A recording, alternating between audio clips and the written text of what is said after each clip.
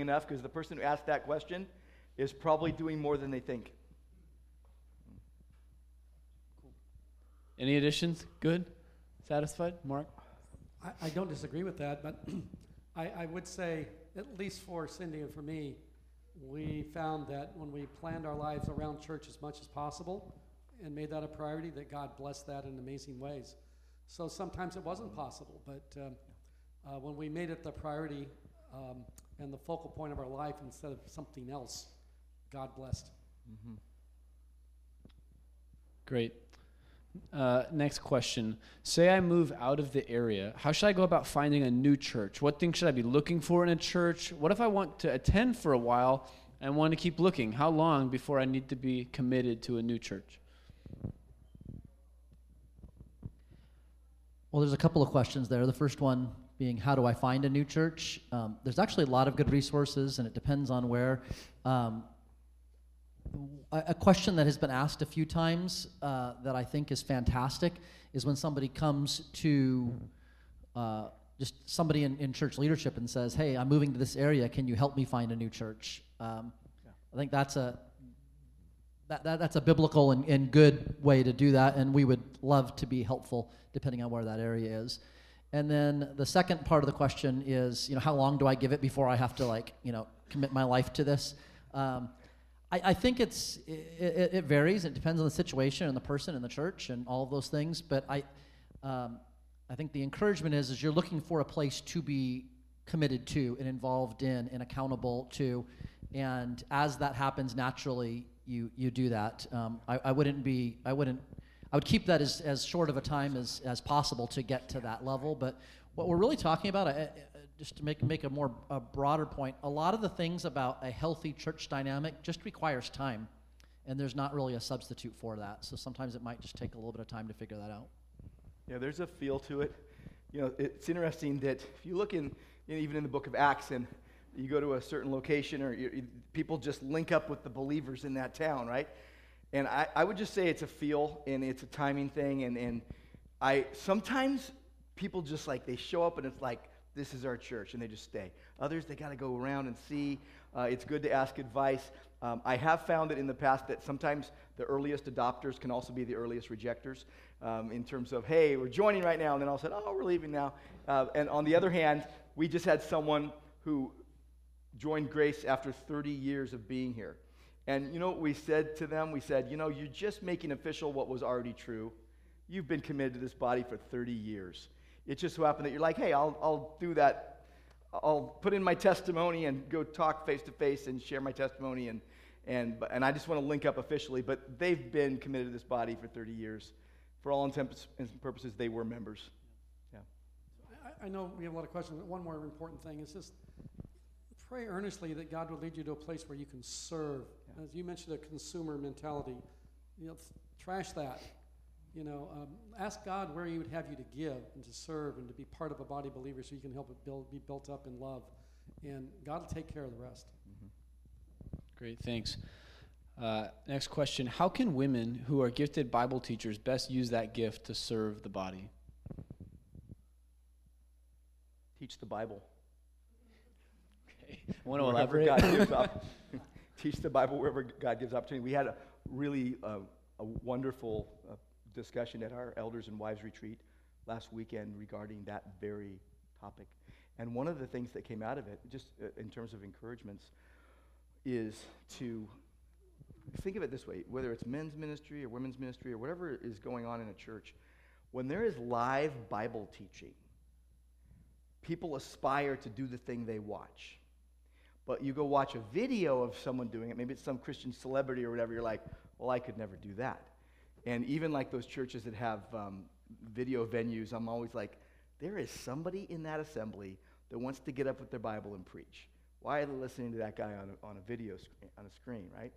And I just think that find your gift makes room for you. Find areas to do that. I tell young guys in ministry all the time, you want to preach? You will find opportunities to preach. You won't need to wonder why don't I get any opportunities. But I would say that we need live Bible teaching in our men's ministries and our women's ministries. And the Bible is clear about some of those norms. And a lot of churches are not following biblical norms when it comes to teaching. And so we want to be careful about that, and we want to make sure that, especially in public worship settings, that we have men, qualified elders that are teaching. Yeah. Great, thanks. We good on that? Yeah. Great. Next question is this. If Jesus is the one who builds his church, why do so many local churches wither away after several generations? And then a practical question, how can GCO prevent this from happening to us?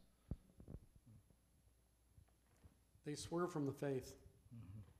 They churches that don't stay true to God's word and understanding the total dynamic of a healthy, God-honoring local church will drift. They'll try to please everybody, which is a losing proposition from the beginning. They try to be contemporary. They try to be popular. Or are they, there's a whole list, it's long. Pastors hang on too long. There's a time to hand it off to the next generation and not just to stay there forever. Right, Matthew? Yes. Yes, Dad. Yeah. I think it comes down to Jesus is building his church universal, and the pieces of that building are the local churches. And there are sinful people in all of those local churches, and that sin infects all the things that were just said, but also just even infects gifting and ability and follow through. And you can have well-intentioned people who lose sight of equipping the next generation effectively, and things can wither and fall apart in that way as well. And all of that is just a consequence of our own limitations as humans and this sinful infestation. Just to follow up then, go ahead, Dennis. Well, Jesus warned you. Am I on? I may not be on. You're good. You're good. I am? Okay. Anyway, in the letters to the 7 churches, Jesus warned, it's, if you compromise the faith, I will remove your candlestick. And so there's, sometimes it may be God's judgment on that church. I'll just let you, shrivel up and die. And I've heard of some churches, too, that seem to be more interested in maintaining the status quo than in preparing the next generation to carry the torch. And so you get churches that, the average age is, 87. There's not a whole lot of future, for Now them. he's starting to meddle a little bit, I think. Okay, great. Thank you. Just to follow up, if I'm a young person in the church, what are the kind of things that I should be focusing on, thinking about someday being maybe the person who would be leading in the church? What should be? Learn how to serve. The elders are not to be novices, and so help Winston do the janitorial work around here. Hold babies in the nursery. Anywhere to serve in a humble way. Don't aspire to be the guy that gets all the accolades. Learn to be the guy that humbly serves wherever he can be useful. Yeah. It seems like the distinguishing quality is godly character. So I'm still young. I'm still aspiring to that. So if you're young, I would say focus on character and service, and the rest will take care of itself. God will put you where he wants you. Great. Okay, next question. This is for Matthew. Matthew, can you elaborate on Matthew? I feel like always gets a unique Matthew question. Matthew, can you elaborate on reasons to leave a church? Can you give us some practical examples of good and bad reasons to leave? And this person has given maybe a few possible ones. I don't like the preaching. I'm not very connected. I disagree on doctrine. How bad does it have to be before I can or should leave? Yeah, I rushed through that, so thank you for the question. That helps. Matthew put that question in. Yeah. He's adding more minutes to his session. You got 10 extra minutes now. You called me out on that. Check the handwriting. Furiously scribbling Check notes the in the back.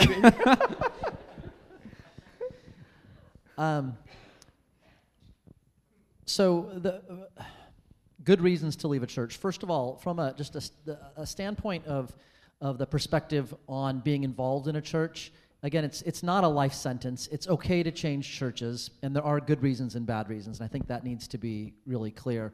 The pattern that we see in Scripture, though, is interconnected lives, embracing the messiness of humanity and sinfulness as we pursue righteousness and following Christ. And that just ideally requires time. And 50 years is not too long to be in one church. There's all kinds of blessing that comes with long commitment in that. That being said, if there are things that move you away geographically, yeah, there are examples in the Bible of that happening, and there's the sending of these letters that go with that for relocation. But I would even consider, my kids know this, I've said since for as long as I can remember, you're choosing a college to go to, we're going to pick a church for you to go to as much and as importantly as what school you're going to go to. Those things, we're not just going to pick a school and then find a church. That's an important part of the equation. There is an assumption that that the church is a Bible teaching church, which is also called a church. If it's not a biblical church, then it's not a church. So the question kind of doesn't apply. But if the place you're going is not faithful to God's word, leave and leave quickly. I think that's important. But then when you come to the stylistic things and the connected things, I would suggest that should be dealt with very carefully. We've talked about a consumer mentality. The reality is things change.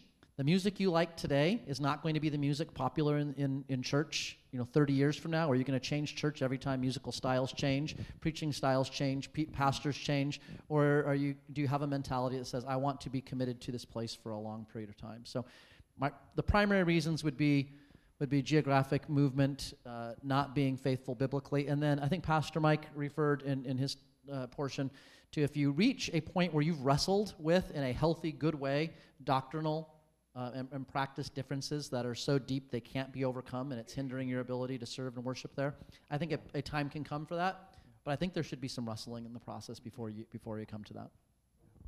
And if you die, you leave. There's that. And if you die, you leave. There you go. Go ahead, Mark. Yeah, well, there was a short time where Cindy and I seriously asked, should we leave Grace Church? We struggled with that, but we didn't have that good a reason. And it just was hard work at the time, working through a lot of issues. And we believe God called us to this church to be part of this body of believers, and we didn't feel released by the Lord to leave. And I look back and I think, oh my goodness, what if I had left? What if we had left? I don't know what it would have been like, but I'll tell you, staying was the greatest blessing that I could ever imagine. Staying has been an amazing journey that God has taught us in so many ways. And I would just say, if you're even thinking about leaving, seek godly counsel, pray earnestly, and think 10 times about it, that maybe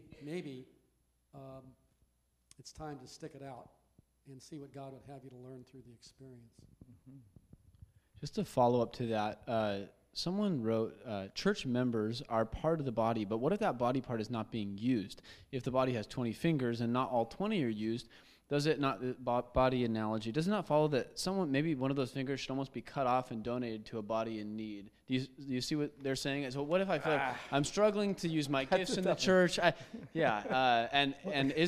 Could this kind of thing ever happen? Sure, we donated Michael Shara. We donated Brian Zuniga. I think that happens. But instead of the word donating, I'd use the word sending. If that's where you're at, and you say, hey, you know what? I have a heart to minister where there's a need to do what I can do. I think the main point that I would want to communicate in this regard is the we are interconnected.